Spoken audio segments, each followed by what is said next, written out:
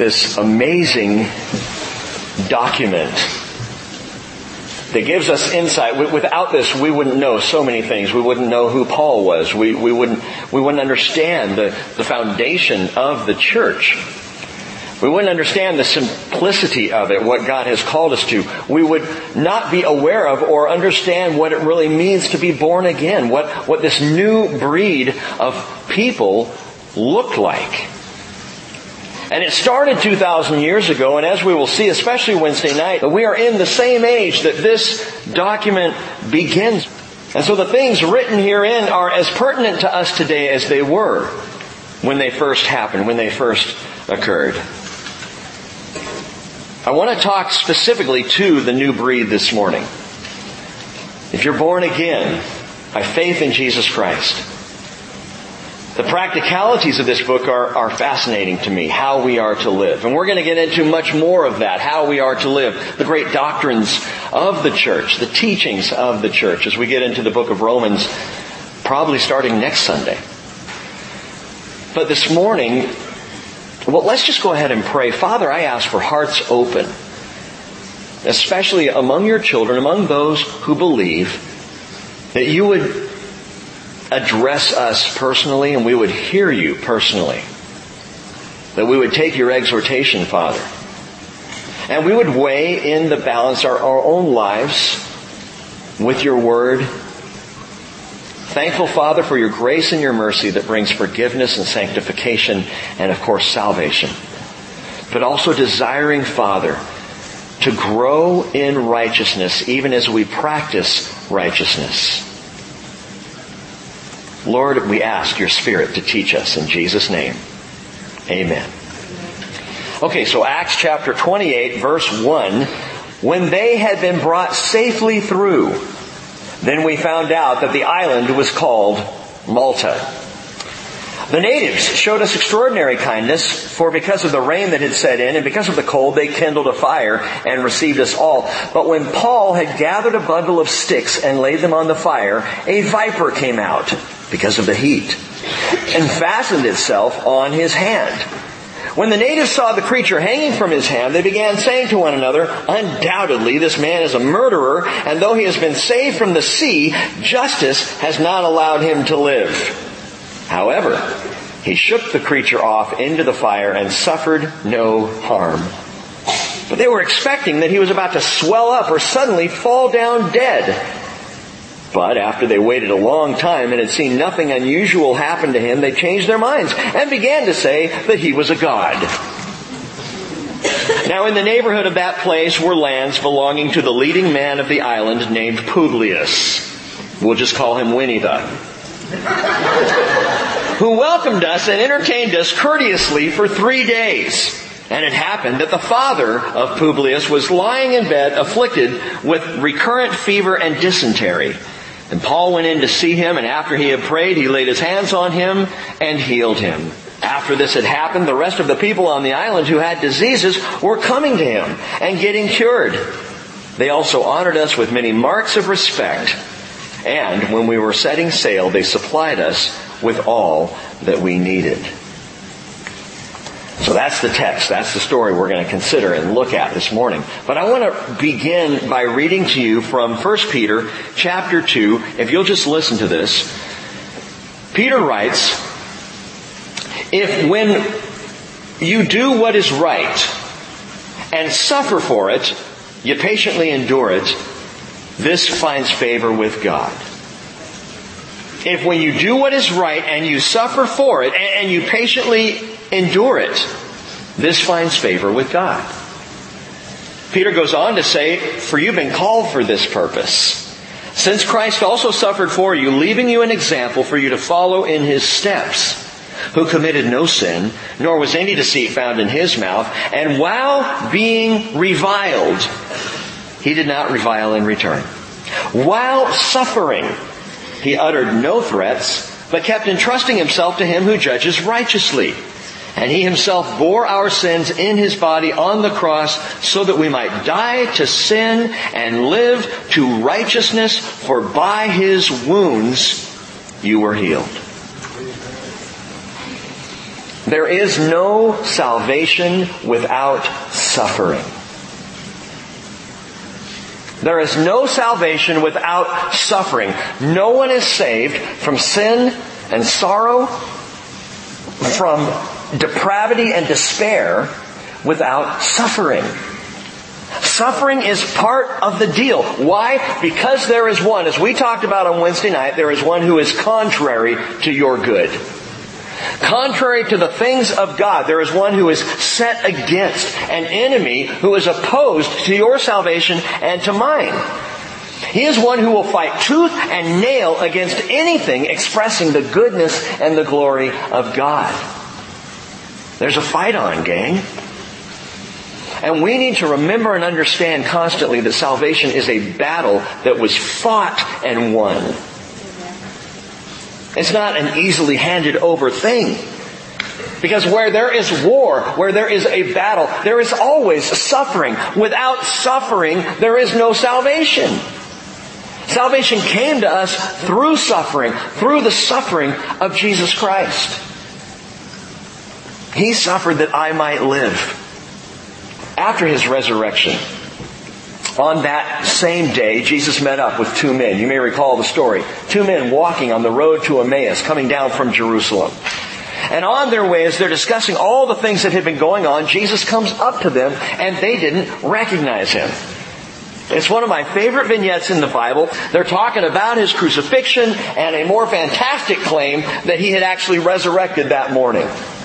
The two men hadn't seen Him, but they had heard word that some of the women had seen Him. And even Peter and John went down to the tomb and didn't find Him there. And they're perplexed by these things and discussing these things. And after listening to them, Jesus walking along, He says in Luke 24:25, "O foolish men, and slow of heart to believe in all that the prophets have spoken. Was it not necessary for the Christ to suffer these things and enter into His glory?" There is no salvation without suffering. And Jesus suffered more than any other ever will for your sake and for mine. My salvation comes through the suffering of Jesus. But as Peter also wrote, and as we read, you have been called for this purpose, since Christ also suffered for you, leaving an example for you to follow in His steps. What are you saying, Peter? How much are you willing to suffer for another person's salvation? What are you willing to take that somebody else might receive Jesus and be saved? How hard a life are you willing to go through for the sake of another person? See, if you've given your life to Jesus, if you are of that new breed of people, born again of the Spirit of God, you have your salvation. You have your hope. You have your future. It is secure in Jesus. But what about those who don't? And am I willing now in this new position as a child of God, am I willing to suffer so that someone else might come into the same position that God has blessed me with? The promise of salvation. How much are you willing to do it? You might recall that of the Apostle Paul, back in Acts chapter 9, Jesus said, He's a chosen instrument of mine to bear my name before the Gentiles and kings and the sons of Israel, for I will show him how much he must suffer for my name's sake. Please understand that Paul was not going to suffer to prove himself worthy of his salvation. Nobody does. Jesus suffered so that we would be saved. But once saved, Jesus said of Paul, I'm going to show him some suffering. Because through the suffering of Paul, there will be multiple others who will be saved as well. Now, I read those things and I confess to you that my heart goes, yeah, bring it on. Suffering for Jesus, man. Bravado swells up in my heart. And I say, through the storms, Lord, to the grave. For His name's sake, man, bring it on. I will suffer the big storms for Jesus. The disciples said that too, didn't they? On the night that they would all flee like frightened sheep and run away from Him, the disciples and Peter, Well, they said in Matthew 26:35, Peter said, even if I have to die with you, I will not deny you. I'll go to the grave for you, Lord. And all the disciples said the same thing too. And I don't know about you, but talk of big suffering has a tendency to kind of swell my pride. Yeah, I'll go through it. Yeah, I'll fight the good fight. I'll suffer for Jesus. That kind of talk fills my sails with bluster, stirs up my swagger. I'll be persecuted for the Lord. Well, Paul, with Luke and Aristarchus and a centurion named Julius, had just weathered a massive set of big storms. In fact, I would venture to guess it was the worst set of storms in Paul's life. He had been through 3 shipwrecks. He had spent a night and a day in the deep. We know this. He claims this, explains this to us. But after all of that, he would go through this set of storms. We studied it Wednesday in Acts 27. One storm after another, just trying to get to Rome to where he's in chains. Paul wants to go to Rome, but the storms are intense. It was a bad time to be on the Mediterranean Sea. It was early winter. And for weeks they had been battered and brutalized by the wind and the waves. In fact, if you'll go back to chapter 27, listen to this.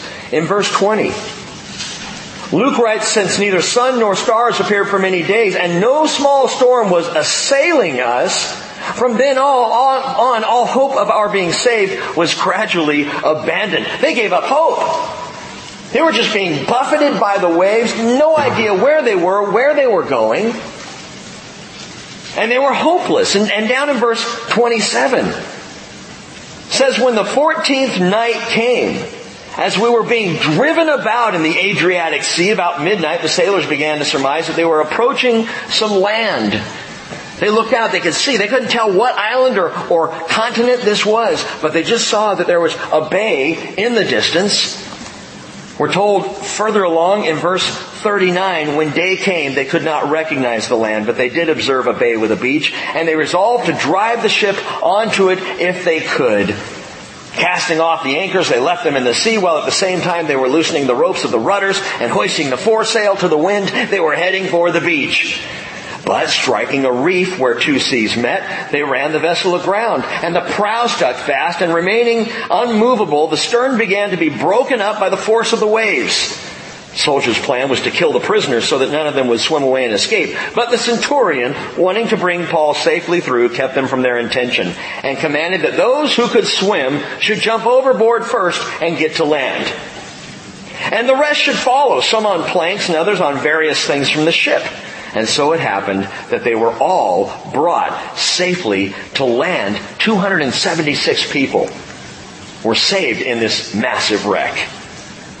And chapter 28 verse 1 says, when they had all been brought safely through, then we found out that the island was called Malta. Now again, Wednesday we talked about this. It's obvious that the devil did not want Paul to get to Rome. That the winds were contrary, and that word contrary is used to describe Satan.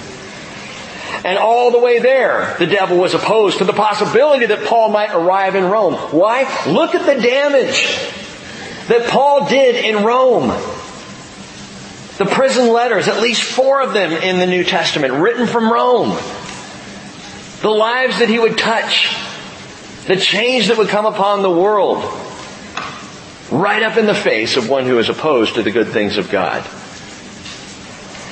They reached this land after all of these big storms. The big deal. And if that wasn't enough, Paul is bitten by a viper. The old serpent sends in his trusty ally. A snake now bites Paul. Storms are one thing. But snakes? Why did it have to be snakes? I'll fight the big storms, Lord. I'll weather them. But if I get a hangnail, I cry out, come on! I'm tailgated. Or I can't get the guy in front of me to go over 25 mph. And I'm like, really? Someone criticizes me and I think, persecution.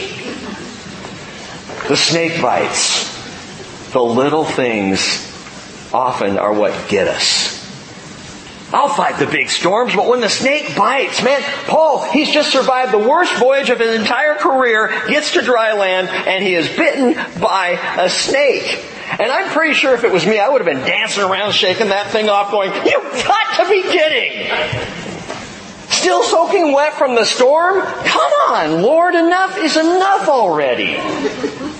Snake on my hand? Now think about this. The bite didn't kill Paul. Didn't even make him sick or nauseous.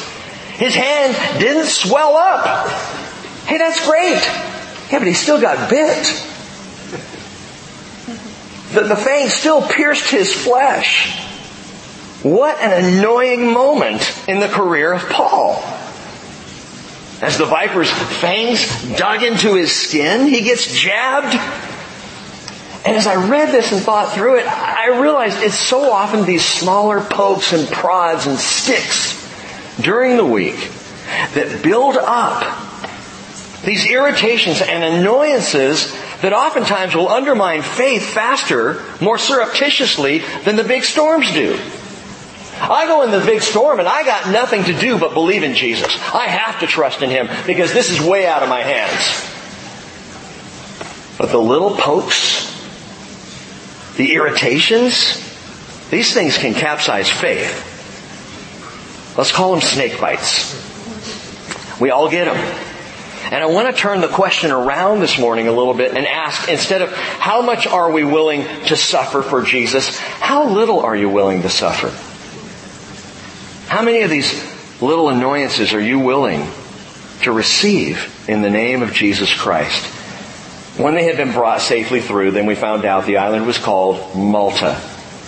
The natives showed us extraordinary kindness, for because of the rain that had set in and because of the cold, they kindled a fire and received us all. But when Paul had gathered a bundle of sticks and laid them on the fire, a viper came out because of the heat and fastened itself on his hand. Now let me give you a little background here. Malta is an island in the Mediterranean Sea about 100 miles south of the southern tip of Italy. You can find it on a map today. It is the traditional site of Paul's shipwreck. And many Maltese consider that a point of pride. Even now, 2,000 years later, it is a certainty of tourism bucks. But there's been some controversy over this story. And over the fact that the word Malta is used, and Malta is the island that is indicated because, my friends, there are no vipers on Malta today. And there never have been. In all of its history. Now traditionalists and tour guides, they alike refer to St. Paul's viper. If you were to visit Malta today, and perhaps some of you have, you could tour different sites, different churches set out, and the guides would talk to you about St. Paul's viper, what they would call Illithga. And Illithga is literally the leopard snake. They say the viper is actually the leopard snake, which is a snake that is indigenous to Malta. And that's one of the ways that they explain away the fact that there have been no vipers on the island. They ignore the fact that Illithga, this species of snake, this leopard snake, is not venomous. That it doesn't have the ability to poison. They either ignore it or they say that Paul supernaturally caused it to lose its venom when he came to the island, and then generations of Illithga after that no more were venomous because Paul said that's enough. But the Bible doesn't call it a leopard snake. The Bible very clearly calls it a venomous viper or adder. This word in the Greek for viper, echidna, means a venomous snake, a venomous viper or a venomous adder. It can go either way. It's probably what scientists call the Vipera ammodytis or the sand viper. The sand viper or the horned viper. And some explain this away as well. They'll say, okay, well, maybe it was a viper, but this viper has since become extinct. That's why there are no vipers or no species on the island of Malta today. But there's no evidence it was ever there in the first place. None whatsoever. Nothing in the fossil record indicates the presence of this venomous snake on Malta. There is no evidence of what they would call an extinction event. An extinction event? Yeah, this would be like the introduction of a predator or a competing species that could wipe out all the vipers while miraculously leaving every other species of snake on the island virtually untouched. No history of it. Now others say, well, we can explain it this way. The viper actually hitched a ride from the last stop to Malta. Made its way onto the boat, hopped onto a piece of driftwood after the shipwreck, floated to shore, was curled up under the wood as Paul picked it up and bit Paul. And that's how it happened. Now, that sounds ridiculous. Although non-indigenous reptiles have been introduced to new continents by hanging on to driftwood. That actually has been shown plausible. So is that what happened? Well, there's another problem. If you think that the snake somehow made its way to Malta, then how do the indigenous personnel, that is the natives of the island, how do they know to watch for it to kill Paul and make him swell up? How do they have any information or insight on this particular snake if it is not an indigenous snake? So it must be an indigenous snake to Malta, and it must be poisonous, and neither one of them fit the scenario. Down in verse 6, Dr. Luke points this out. He shows that they were expecting Paul to swell up or suddenly fall down dead. Now that's what the sand viper does. The paraammodytis, the symptoms include hemorrhagic edema, which is swelling, faintness, dizziness, circulatory shock, pulmonary congestion, which leads to internal bleeding and death. And in fact, a bite from this particular snake will bring death very quickly if not immediately treated in some way. And Paul didn't die. And Paul didn't swell up. He didn't show a single symptom, and they were all amazed. We've got a problem. This snake was not a Maltese reptile. But the issue is not biblical error, as some have tried to claim.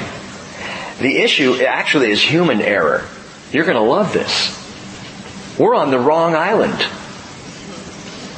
Malta, the island of Malta is, yes, 100 miles or so south of Italy. But where did Luke say they were thrashing about in the ocean? Why don't you look back at verse 27? We were being driven about in the Adriatic Sea. Well, the Adriatic Sea is not south of Italy, it is west of Italy. So it can't be Malta. And as a matter of fact, if you look at verse 1, the word that's translated Malta in the Greek is Melita.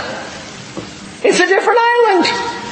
And the island of Melita is in the Adriatic Sea. It's a tiny little island directly west of Italy.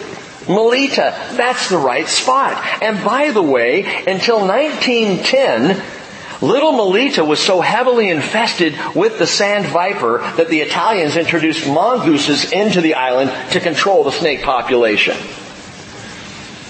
Make sure when you study the Bible that you get on the right island. And don't make the immediate assumption that it's biblical error. If we don't understand something scripturally, it's human error. And I found that to be the case over and over and over, where we make some wrong assumption or we bring some baggage of assumptions into our Bible study and we say, well, that can't be. That's not possible. If we don't understand Scripture, it's because we've got something wrong in our own thinking.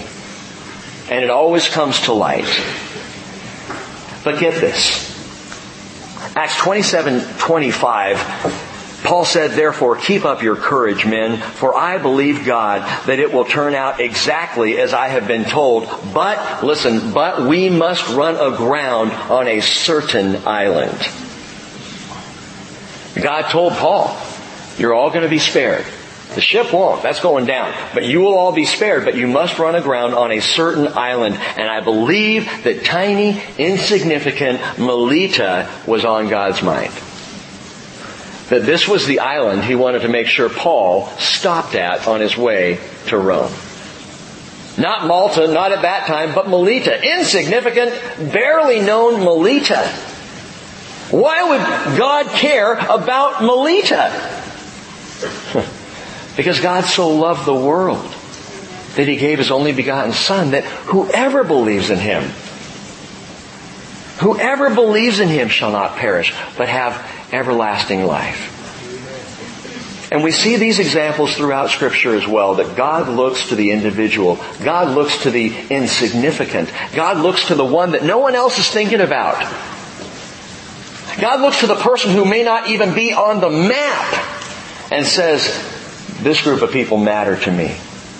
I want to make sure that Melita gets an audience with the Apostle Paul. I have some work to do on this little island. Well, that's the big storm. What about the little bite? Paul is now out of the storm on the island of Melita in the Adriatic Sea, but he's into the snake pit. So back to our original question, when is enough enough, Lord? Beatings, stonings, chains, prisons, storms, shipwrecks, and now snake bites. And I want to ask this question, why does God allow the snake to bite? He sees us through the heavy-duty stuff. Why the little annoyances? Why does a brother or sister sometimes come at me and I got to deal with that? Why the little irritations? Why do you allow these, Lord? Why does God allow the snake to bite? Well, Romans 8:28, we all know that God causes all things to work together for good to those who love God, to those who are called according to His purpose. And I would submit to you this morning, God causes all things, which includes the little things.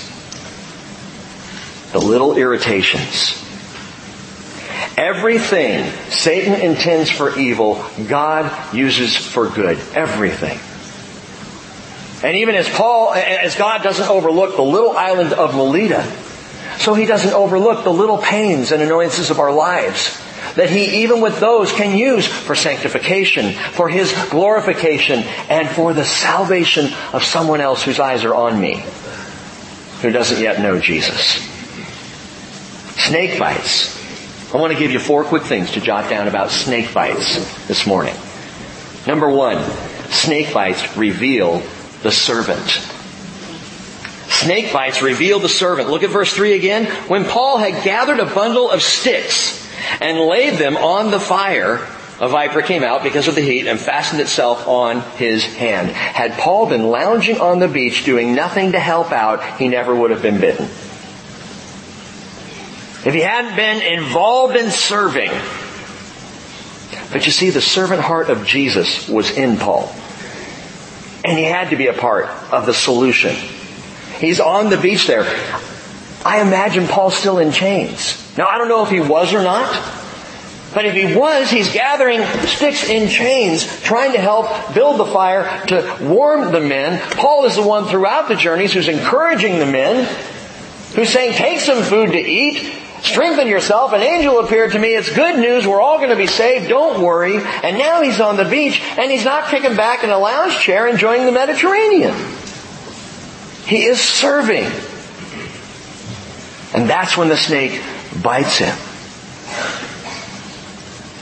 All because you gather a bundle of sticks to warm others. Gang, the snake loves to bite the servant.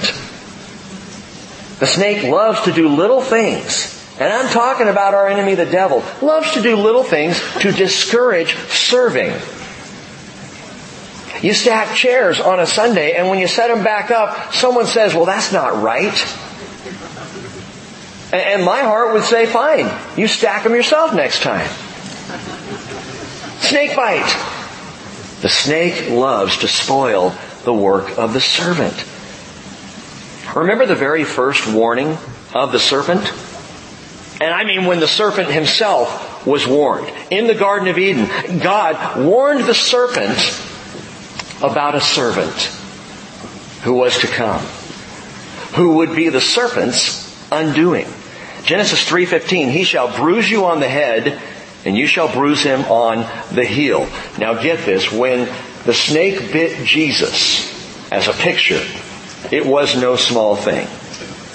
The heels of Jesus were horribly bruised as the spikes went through his feet and into the cross. It was the most venomous bite the serpent could muster. His involvement, his work with the cross. But if you follow Jesus, even as a simple servant, you've got to expect to be bitten. If you're going to gather sticks to warm the fellowship, expect the occasional bite. Understand you're going to get stuck. Devilish irritations are meant to discourage and to dissuade the work of the servant of the Lord. Don't let them. Paul said, indeed, all who desire to live godly in Christ Jesus will be persecuted. And that's big persecution like the storms, and it's little persecutions like snake bites. You're going to take it on the chin. You're going to get stuck. Last week in that call to righteousness, which again, I'm going to bring it up a lot, gang, because I believe God is calling this fellowship to righteousness. But that call that we got invites irritation. It invites problems and challenges and persecutions because snake bites reveal the servant of the Lord. Snake bites happen to those who serve. Secondly, snake bites also reveal the servant's sincerity. In this case, it sets up the truth of Paul's innocence in front of all those who are watching. Look at verse 4. When the natives saw the creature hanging from his hand, they began to say to one another, undoubtedly this man is a murderer, and though he has been saved from the sea, justice has not allowed him to live. Justice? Decay. Decay in the Greek goddess of justice. And they believed, and perhaps here we're espousing that the goddess justice didn't kill Paul in the storm, but now he's bitten by the snake, and therefore, though rescued from the storm, now he's bitten by the snake, he must still be a guilty man. Guilty of murder. And so they look at him as a murderer. But you know God doesn't work that way. He doesn't play games like that. Paul's survival of storm and snake bite was not a proof of justice. But the Lord uses this scenario to open the hearts of those who are watching. He knows the people of Melita. See, God does. He's intimately familiar with them. He cares about them. And so through this snake bite in Paul's life, he sets up a situation where they will sit up and pay attention. Gang, the natives are watching. The indigenous people, the people of the world, are watching. They're watching to see how I handle the irritants. They're looking at us to see, what are we going to do when the problems strike? When things go wrong? Do you go walking into work complaining about people at church? Can I just side note and tell you it's one of the worst things you can do in the world? Complain to non-believers about believers. They don't need any help, gang. If you're going to complain to anyone, I would suggest you complain to the Lord. Take it directly to Jesus. You got complaints, you got issues, you got problems, you talk to Him about it. And if you have a problem with a brother or sister, the Bible says you go to them and deal with them in love and with a heart to restore. The natives are watching. Psalm 101 verse 6 says, my eyes shall be upon the faithful of the land, that they may dwell with me. He who walks in a blameless way is the one who will minister to me. He who walks in a blameless way is the one who will minister to me. Apply that, gang, in the work of the evangelist. It's the blameless who can minister. It's the one who is walking pure and clean before Jesus. It's the man or the woman who's practicing righteousness that has the ability to serve people who don't understand righteousness. It's not looking unrighteous that allows me a foothold into the world. It's not behaving like the world that gets me to bring the message of the gospel to the world. No, it's being righteous. And it's how I handle the challenges of this life differently. By the Spirit of God. When the irritations come at home, at work, in front of my friends, that I don't lose it. I don't dance around going, this is so unfair. trying to shake off the snake. Paul just shakes it off. He's cool. We don't see him losing it. My heart and my reaction, and this is something I think about a lot in my own life. I really do. How does my behavior reveal Jesus? How does my attitude, my walk, my dress, my look, how am I revealing Jesus to someone who I might not even know if they believe or not? How many people, when you're in Safeway, how many people are Christians and how many are not? Do you know? I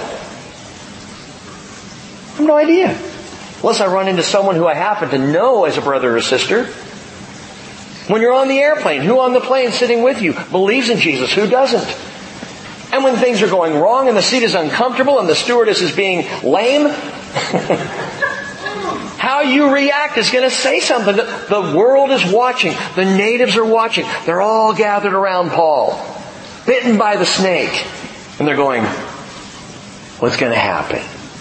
He's going down. He's got to go down. He's a murderer. He's going to die. Watch, he's going to swell up and poof, down he goes. They're watching Paul. 1 Corinthians 4 verse 1 says, let a man regard us in this manner as servants of Christ and stewards of the mysteries of God. Do people regard you in that manner? Do those around you look at you and see in you a servant of Christ? And one who holds, who is a steward of the mysteries of God? Paul says, in this case, moreover, it is required of stewards that one be found trustworthy. Are we trustworthy with the gospel that we've been given? So, snakebites reveal the servant. And snakebites reveal the servant's sincerity. Number 3, snakebites reveal the servant's serenity. Verse 5. However, he shook off the creature into the fire. He suffered no harm. But they were expecting that he was about to swell up or suddenly fall down dead. But after they had waited a long time and had seen nothing unusual happen to him, they changed their minds and began to say that he was a god. It's so funny. He's a murderer, he's a god. Make up your mind. And the world can be so fickle in how they view somebody. But this had an impact on them. And what we see here is a serene Paul. A Paul who is unfazed by the bite. We don't see him jumping up and down. We don't see him howling and moaning and whining about the pains in his life. We see a man at peace. He shakes it off into the fire. What do you do when the snake bites? How do you react? I encourage you to take the lead of Paul. When the snake bites, first of all, see it for what it is. A venomous viper. You see, we don't judge things by flesh and blood. We judge by the Spirit. And we see when the viper is attacking, and we see when Satan is trying to undermine, when he's trying to irritate or annoy. We look at it this way. What do? When the serpent bites, shake it back into the fire. Just shake it back into the fire. Side note. And please get this. The fires of hell are not the devil's dominion. They are the devil's destination. And I know it's a colloquialism for us to say, we're going to send this back into the fires of hell. We're sending Satan back where he belongs, into the fires of hell. We're sending him home. Hell is not home for Satan. Not right now. You know where Satan's home is right now? This planet. This world. And the Bible's clear about this. He moves around this earth like a roaring lion seeking to whom he can devour. He's looking for opportune times. He is on the move. Satan and the demons are not in hell. They're right here. That's where they're headed. He's not Lord over that fiery domain. That fiery domain, Jesus tells us, was created for the devil and his angels. But they're not there now, not yet. The Bible tells us he doesn't come up from hell, but he is going back down, not back down, he's going down to hell. Revelation 20 verse 10, the devil who deceived them was thrown into the lake of fire and brimstone, where the beast and the false prophet are also, and they will be tormented day and night forever and ever. What a picture. Paul shakes the snake into the fire. The devil is going into the fire. That is his destination. Feel free. When you have been snake bitten, when you have been poked or prodded or hurt in some way, feel free to say, Satan, I know where you're headed. So get out of my life and back on your course. Because his final destination is hell. Servants of the Lord, when the snake bites, don't swell up. Don't have a heart attack. Don't play the victim. Instead, consider the example of Jesus. What did Jesus do when the snake bit? He said to Thomas, John chapter 20, reach here with your finger. See my hands. Reach here with your hand and put it into my side. And do not be unbelieving, but believing. And Thomas answered and said to him, my Lord and my God. What does that tell us about how Jesus handled the worst snake bite in all history? It tells us, gang, that his wounds are marks of overcoming victory. They are proof of our salvation. They show what needed to happen, has taken place. I think of my dad. He used to come into the house. Saturdays were work days around my house. They were not Shabbat. I would try and get on my bike as early as I could Saturday morning just to get out before the work started. But my dad, he would hit the garage on Saturday mornings and he'd be out there working on the car. Back when you could work on a car without a degree. And he'd be out there working on it and there'd be oil everywhere and he'd be building stuff and fixing things and clinking and clanking. And he'd walk into the house covered in grease and blood. I kid you not, 3 out of 4 Saturdays he would walk in bleeding down his face. And my dad has a very high tolerance for pain, so 9 times out of 10 he didn't even know he was bleeding. Dad, you're bleeding. He's like, oh, yeah, I am. But I got that carburetor rebuilt. It was a sign of his victory. It didn't bother him at all. His wounds were his victory. Now I know that's kind of a lame example, but listen. Any wounds, any scars that I receive in the service of the gospel of Jesus Christ, even snake bites, are good scars. They show I'm in the service of Jesus. They remind me as I remember those scars that I am working for Him and that I'm saved. That victory has already taken place. No, it doesn't feel good when you're bitten. I'm sure Paul didn't go, hey, look, a viper. Glory, hallelujah. But the wounds would be a reminder that he was on his way to Rome to preach the victorious message of the gospel. Paul said in Galatians 6:17, one of my favorite verses, from now on let no one cause trouble for me, for I bear on my body the brand marks of Jesus. What do you think Paul saw every time he glanced in the mirror? The scars. What do you think he thought when he felt the occasional ache of the scourging wounds on his back? I think he remembered Jesus. I can't imagine that someone who had been scourged as many times as Paul had wouldn't have occasional sharp spikes of pain. He could be in the middle of a Bible study and all of a sudden, And yet when those spikes of pain happened, what would Paul think? Thank you, Lord. Oh, in the name of Jesus.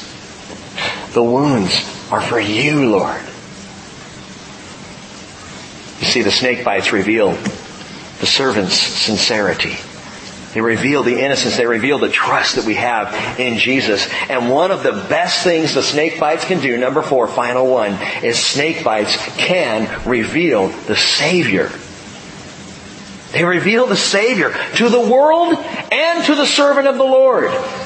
That how we respond can show someone Jesus, but also to me. They can reveal the Savior. You see, the children of Israel were irritated. They were tired. They were frustrated. They were complaining again in the wilderness. And in Numbers chapter 21, verse 4, it says, "Then they set out from Mount Hor by the way of the Red Sea to go around the land of Edom. And the people became impatient because of their journey. The people spoke out against God and Moses. 'Why have you brought us up out of Egypt to die in the wilderness? There's no food and no water, and we loathe this miserable food,' that is the manna that God was providing. 'We're sick of the manna bread. We're tired of manicotti.'" Make up your own. They're whining and complaining. They feel like they're getting bitten. Well, the Lord sent fiery serpents among the people, and they bit the people. You want to be irritated? I'll give you something to irritate you. You want to be annoyed? Check this out. And the people came to Moses and said, "We have sinned." You think? "Because we have spoken against the Lord and you. Intercede with the Lord that He may remove the serpents from us." And Moses interceded for the people. And in one of the bizarrest things I think God ever did, listen to this. The Lord said to Moses, "Make a fiery serpent and set it on a standard. And when it shall come about that everyone who is bitten, when he looks at it, he will live." Moses made a bronze serpent and set it up on a standard or on a pole. And it came about that if a serpent bit any man, when he looked to the bronze serpent, he lived. That tells us a few things. It tells us, first of all, it tells us that the people were still getting bit. God did not immediately wipe out the serpents and take them away. They kept biting the people even after they asked for forgiveness. Even after they said, "We were wrong, we've sinned. Pray to the Lord for us. Intercede, Moses." He did. He makes the bronze serpent, and now the people are going to have to continue to be bit. But when they're bit, to look to the snake on the pole. And if they looked at the snake on the pole, healed. Immediately. Because, you see, snake bites reveal the Savior. Snake bites reveal the Savior. You Bible students know the whole event was a portent. A prophetic picture designed beautifully by God. Look to the serpent on the pole and live. And Jesus said in John 3:14, "As Moses lifted up the serpent in the wilderness, even so must the Son of Man be lifted up, so that whoever believes in Him, whoever looks to Him, will have eternal life." God was doing more than saving His people Israel. He was doing more than teaching the people of Israel a lesson on faith there in the wilderness. Excuse me. God was securing a sign in the desert so bizarre and yet so recognizable nobody could miss it. A serpent on a pole. The sign of Christ on the cross. And it's such a stunning sign because the serpent represents not Satan but Jesus. The snake on the stick is a picture of Jesus, the Savior, on the cross. How does that work? And by the way, it wasn't Paul who said this. And it wasn't Peter and it wasn't John who compared Jesus to the snake on the pole. It was Jesus who did that. It was Jesus who said, "There's an example to you of what I'm going to look like on the cross." What's that, Lord? Sin. I am sin on the cross. The Bible says He made Him who knew no sin to be sin on our behalf so that we might become the righteousness of God. In Him, the Lamb became the snake. The Lamb filled with the poison of our sin would now hang on the cross. And if we would look to Him, we would find our salvation. Amazing. In so doing, Jesus crushed the serpent's head. Because snake bites, gang, they can reveal the Savior. If we will look to Him, if you get bit, if you get poked, if you get jabbed, look to Jesus and you will see your Savior. Look to Him in faith. If you've got a snake bite, if there's something poisoning you, heart or mind, the Bible says, Isaiah 45:22, look unto me and be saved, all the ends of the earth, for I am God and there is no other. Look to me. You don't look at the source of the bite. You don't look around at other people in horror. You look to the Lord. The way to be saved from the poison and the venom and the lasting sting of any snake bite is to look to Jesus, because He's the one bruised of heel who crushes the serpent's head. Amen? Now, quickly. Paul went from murderer to God in one bite. Immediately, now they're looking at him as something other, something amazing, something miraculous. And you know, Paul wasn't either one. He was neither murderer nor was he God. But the Lord uses the snake bite here to set up a greater salvation. Look quickly at verse 7. Now in the neighborhood of that place were lands belonging to the leading man of the island named Winnie the Publius, who welcomed us and entertained us courteously 3 days. And it happened that the father of Publius was lying in bed afflicted with recurrent fever and dysentery. And when Paul went in to see him, and after he had prayed, he laid his hands on him and he healed him. After this had happened, the rest of the people on the island who had diseases were coming to him, and they were getting cured. And they honored us with many marks of respect. And when we were setting sail, they supplied us with all we needed. What a marvelous story. And all of this happened on little Melita that would have been completely bypassed had Paul had smooth sailing. Had everything gone according to plan, they would never have landed on Melita. But now everybody's getting healed. There's a massive healing service taking place on this tiny island. And it begins with the father of the governor of that island. Dr. Luke uses a couple of words here that Dr. Luke would know well. A word for fever, actually it's a plural form, fevers. That the father of Publius has fevers. This is multiple or recurring fevers that would come and leave and come and leave. And recurrent dysentery. And the words in the Greek for fevers and dysentery are only used here in this story. Very specific illness we believe that Luke is referring to. In fact, it's thought by experts in this that what his father, Publius' father, was suffering from was a bad case of food poisoning. But a killing food poisoning. In fact, it was known in the region, it was a deadly food poisoning from drinking goat's milk that had been spoiled in some way or another. Goat's milk that was diseased. And if you drank this, you would end up with recurring fevers and dysentery that would lead to death. Well, Paul heals this man of these things. I tell you that because we need to understand that what happens on Melita is a fulfillment of prophecy, a prophecy Jesus spoke 30 years before. He said in Mark chapter 16 verse 17, these signs will follow after or accompany those who have believed. In my name they will cast out demons. Well, we've seen that, right? And they will speak with new tongues. We've seen that throughout the book of Acts as well. They will pick up serpents. And if they drink any deadly poison, it will not hurt them. Then they will lay hands on the sick and they will recover. Mark 16:18 describes exactly what we have seen take place on the island of Melita. First the snake bite, then the drinking of deadly poison, then the laying on of hands and recovery.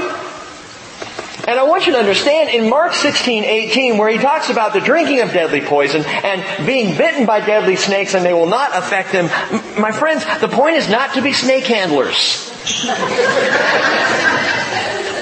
It's not poison guzzlers. I mean, that's just dumb.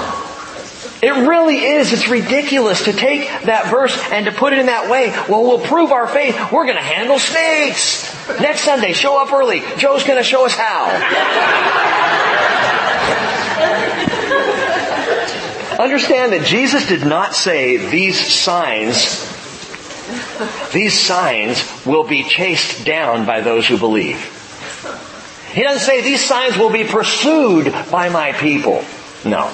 He says these signs will follow after those who believe. We're not sign chasers. We're not playing around with snakes. We're not trying to drink deadly poison. This man's father was sick inadvertently. He didn't intend to drink this, but he was poisoned by it.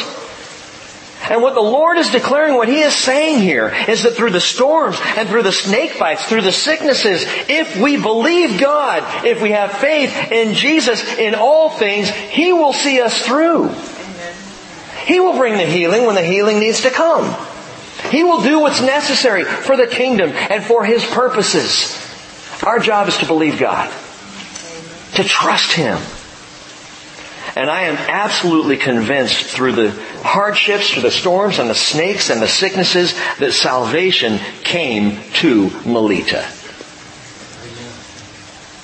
So the question again is, how much or how little are you willing to suffer for salvation? Not yours.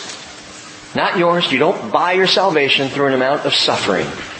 But you may be used by the Lord for someone else's salvation, depending on how you deal with your suffering. I'll leave you with this final thought. People all over the island were getting healed, right and left, except for Paul. Well, what about the snake bite? I'll grant you, he was healed of that, he was protected from that, he shook off the snake. But Paul still has the thorn. He still has the thorn in his side. He will suffer with that for the rest of his life. A thorn in his flesh. He brings it to the Lord. He says 3 times, Lord, take away this irritation. Take away this annoyance, Father, this frustration, this stinging thorn. Would you take this away? But then Paul says, 2 Corinthians 12:9, but He has said to me, my grace is sufficient for you, for power is perfected in weakness. Most gladly, therefore, I will rather boast about my weaknesses, Paul says, so that the power of Christ may dwell in me. May the power of Christ dwell in you. Whether you're in the midst of great storms or just annoyed by little bites, may the power of Christ dwell in you, be seen in you, even as I pray it is seen in me. This is our final Sunday, as I said, in the book of Acts. A new breed of people, born again of the Spirit of God, manifesting Jesus, preaching the kingdom of God in this world. We are at the end, not of the book of Acts, we are at the end of that age. So how much or how little are you willing to suffer for the namesake of Jesus?